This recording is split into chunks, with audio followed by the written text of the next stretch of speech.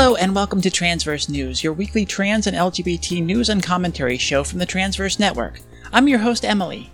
Let's jump into our first story.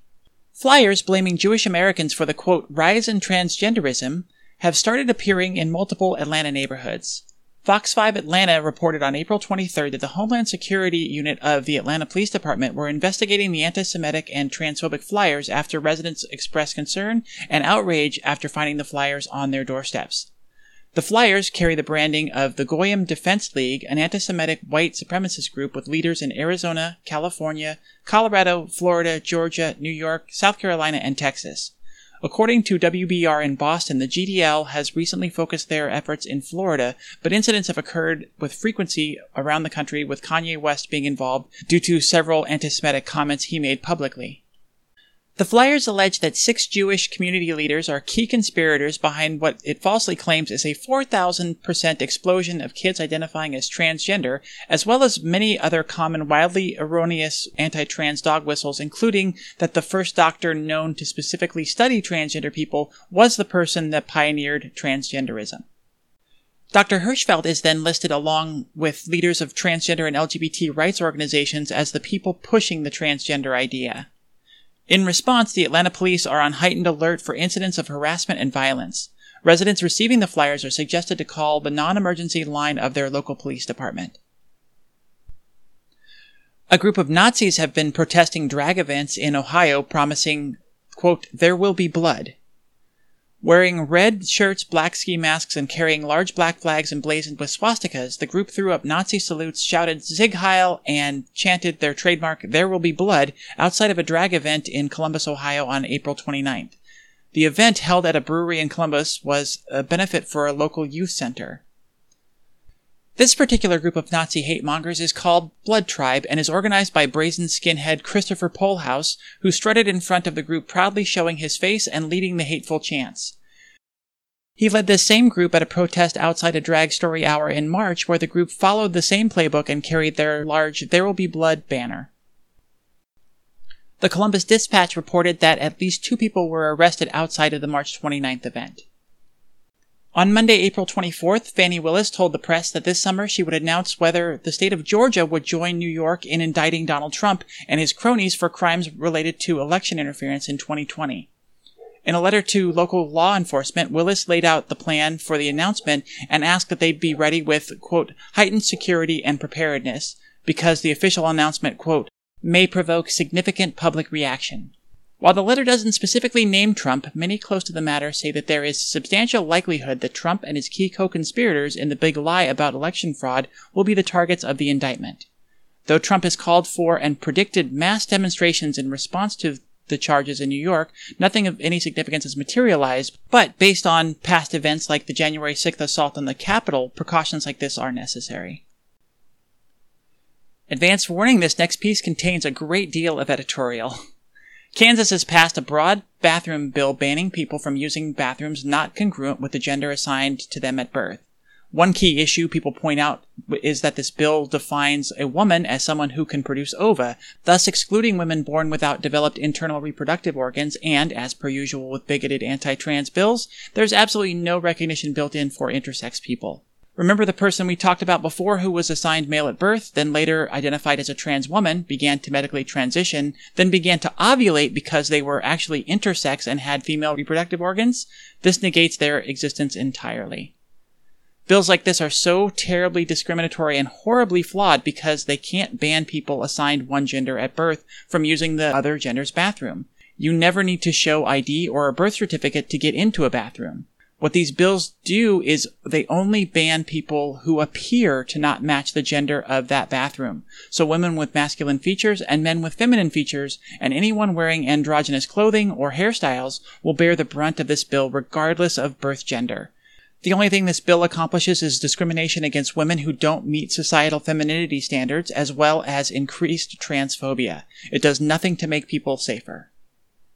LGBTQ Nation is reporting that the head of the Texas Department of Agriculture, the TVA, Sid Miller, has issued a memo to the department instructing all employees to dress, quote, in a manner consistent with their biological gender. The new dress code policy would not only target transgender people, it could also be used to punish anyone who wears gender-neutral clothing. Miller's two-page memo states that in order to, quote, reflect the culture, dignity, and professionalism of the TDA, all employees are expected to comply with this dress code in a manner consistent with their biological gender, unquote. When it comes to enforcement, the memo states that any staff member not meeting these standards, quote, will be subject to corrective action and may be asked to leave the premises to change their clothing, unquote. Brian Klosterboer, an attorney with the American Civil Liberties Union, said the policy violates federal free speech and non-discrimination protections. An employee told the Observer that they feared the rule would be, quote, selectively enforced against people who are most visibly trans or gender nonconforming. Next, we move on to a segment about Zoe Zephyr, the transgender representative in Montana who was barred from the Montana House floor on April 26th. Hundreds of people showed up Friday and marched to show their support for Zoe Zephyr, the transgender Montana representative that was silenced and then banned from the floor of the Montana House after she told her colleagues they had blood on their hands for the anti-trans attack bills they'd been passing. In her speech during the censure hearing on April 26th, Zephyr said that she wasn't speaking hyperbolically and that she had heard first-hand accounts from her constituents of suicide attempts as a direct result of the bills Republicans have voted through. Still, her pleas for an end to the senseless attacks on the trans community fell on deaf ears, and the vote split on party lines with 68 Republicans in favor and 32 Democrats opposed, forcing Zephyr out of the chambers. In response to this, Queer Joy Missoula organized a march and rally in protest of the anti-democratic injustice in the Montana legislature. Protesters marched along a mile-long path chanting "Let Her Speak" and "Trans Lives Matter" on their way to Caris Park. Zephyr took the stage at the rally to massive applause and spoke about the need to hold legislators accountable.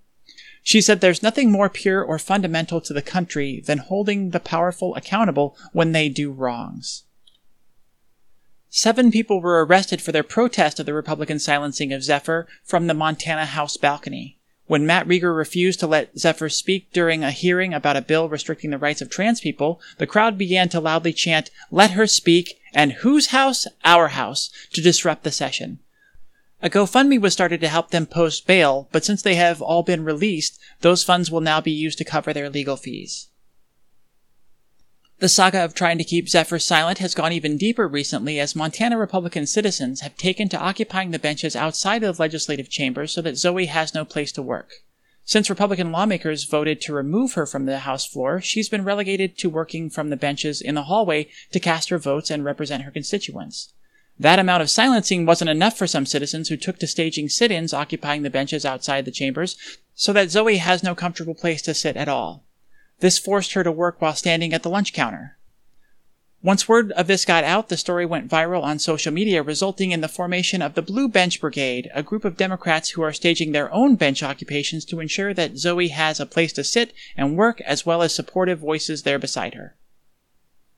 And finally, Zephyr has filed a lawsuit against the Montana legislature, asking the court to allow her to return to work in the House chamber.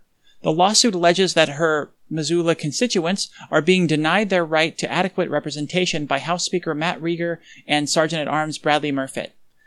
Her attorneys hoped for a quick ruling on their request for a temporary restraining order against Rieger and Murfitt.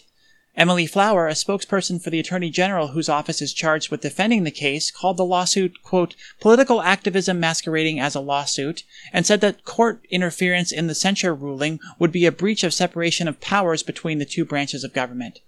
Unfortunately, District Court Judge Mike Minahan agreed with the Attorney General's office that the matter was outside his authority. He declined to overrule the decision to exclude Zephyr from the House floor, citing the importance of preserving the Constitution's separation of powers between the legislative, executive, and judicial branches.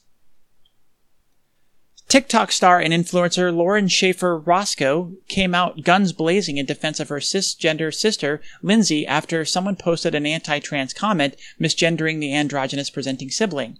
The commenter had rejected the fact that Lauren called her sister her in one post, saying, quote, "I'm sorry, did you say her? That's a him." Lauren then went off in a 2-minute and 13-second rant calling out the absurdity of the ridiculous standards facing women in our country. The TikToker is a partner with her sister in a clothing line whose focus is androgynous clothing themed around resilience during and after a fight with cancer. The two were inspired to start the line after the positive response they got from their style and from Lindsay's strength in the tough battle she faced against her cancer. Lauren describes how every ounce of femininity was ripped away from Lindsay by the cancer that resulted in her losing her hair and undergoing a double mastectomy as well as a hysterectomy. Roscoe comments that, quote, "If anyone on this earth feels like a genderless alien, it's her, and despite that, she's still proud to be a woman." She ends the rant asking the commenter, quote, "Do you feel better? Do you love yourself more after spending the day commenting stuff like this?" She then says that she feels great about herself and loves sticking up for people and especially being a protective big sister to Lindsay. The Twitter account for the lesbian dating app Her was temporarily suspended after droves of transphobic users reported the account during Lesbian Day of Visibility on April 24th. The app's Twitter account had come out guns blazing on the day, calling out bigotry against trans people, resulting in the backlash. But the fine folks at Her were only getting started. They posted on their blog in celebration of Lesbian Visibility Day about how they were reclaiming the term lesbian from, quote, the clutches of TERFs and bigots who tried to hijack it to fuel their transphobia and hatred. They then took the opportunity to send out a push notification within the app saying, quote, "A message for transphobes. Time to delete Her. Don't let the door hit you on the way out." While this message is new, the sentiment is not. CEO Robin Exton told Pink News that, quote, "Her has always been a platform that is for trans women, for non-binary people, and anyone who identifies as a woman." In a case that could have far-reaching implications in the battle for transgender rights, the Biden administration's Department of Justice has filed a lawsuit against Tennessee over the state's new gender-affirming care ban. The lawsuit alleges that SB 1 violates trans people's equal protection rights. In a statement, U.S. Attorney General Kristen Clark said, quote, "No person should be denied access to necessary medical care just because of their transgender status. The right to consider your health and medically approved treatment options with your family and doctors is a right that everyone should have, including transgender children, who are especially vulnerable to serious risks of depression, anxiety, and suicide." The bill was signed into law in March and is set to take effect in July. It bans all forms of gender-affirming care, including puberty blockers, if they are administered to a trans person, and will force transgender youth to detransition by March of 2024. The lawsuit argues that comments made by Tennessee legislators during the bill's debate, quote, "reflecting moral disapproval or disbelief of youth who identify as transgender," unquote, prove that the bill was based on the lawmakers' personal prejudices against transgender people and not scientific or medical evidence. This would be a violation of the Equal Protection Clause of the 14th Amendment because it doesn't ban certain procedures or medications, it only bans them for a certain class of people. The summary of the suit is that SB 1 was created with discriminatory intent, targets a group of people defined by sex and gender status, and does not seek to achieve any legitimate state goal. Last weekend, 18-year-old non-binary student B. Hayes, who goes by they/he pronouns, posted a photo on Instagram outside the venue where their high school, Nashville Christian School, was hosting their prom, holding a sign that read, "They wouldn't let me in because I'm in a suit."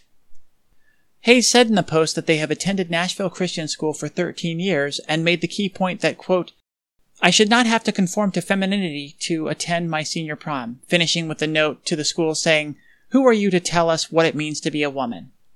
The post got celebrity attention, garnering encouraging responses from fashion personality Jenna Lyons, former Bachelorette Caitlin Bristow, and country singer Maren Morris.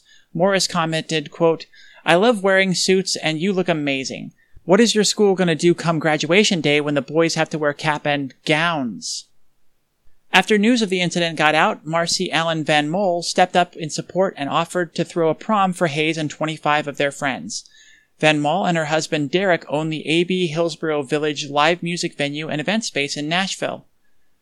"It just really upset me that this child was not allowed to attend their prom because they weren't wearing a dress. It is that simple of an issue, and it's not okay," she said. Hayes told NPR that they appreciate the public support, but that they want the privacy to enjoy the rest of their senior year. They said, "I would also like for this attention to shift towards those who have experienced similar situations," adding, "You are not alone, and there are people in this world who will stand with you."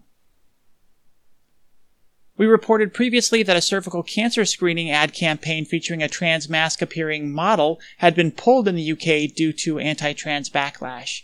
Well, I'm happy to report the campaign is back on and addresses that issue even stronger than before.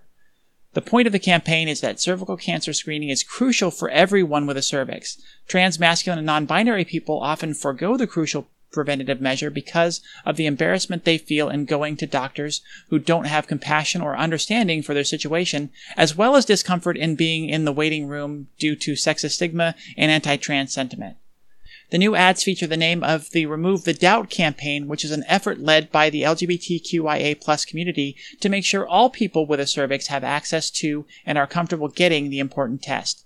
According to Pink News, Live Through This is the UK's only specialist cancer charity for the LGBTQ+ community, and its dedicated NHS cervical cancer screening campaign, Remove the Doubt, addresses inequalities and misinformation around smear tests that impact LGBTQ+ people in the UK.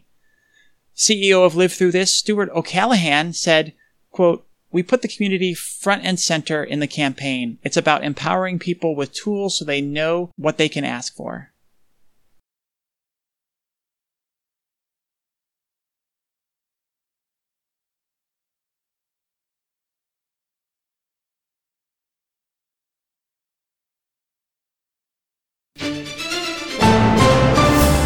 Thank you for listening to this episode of Transverse News.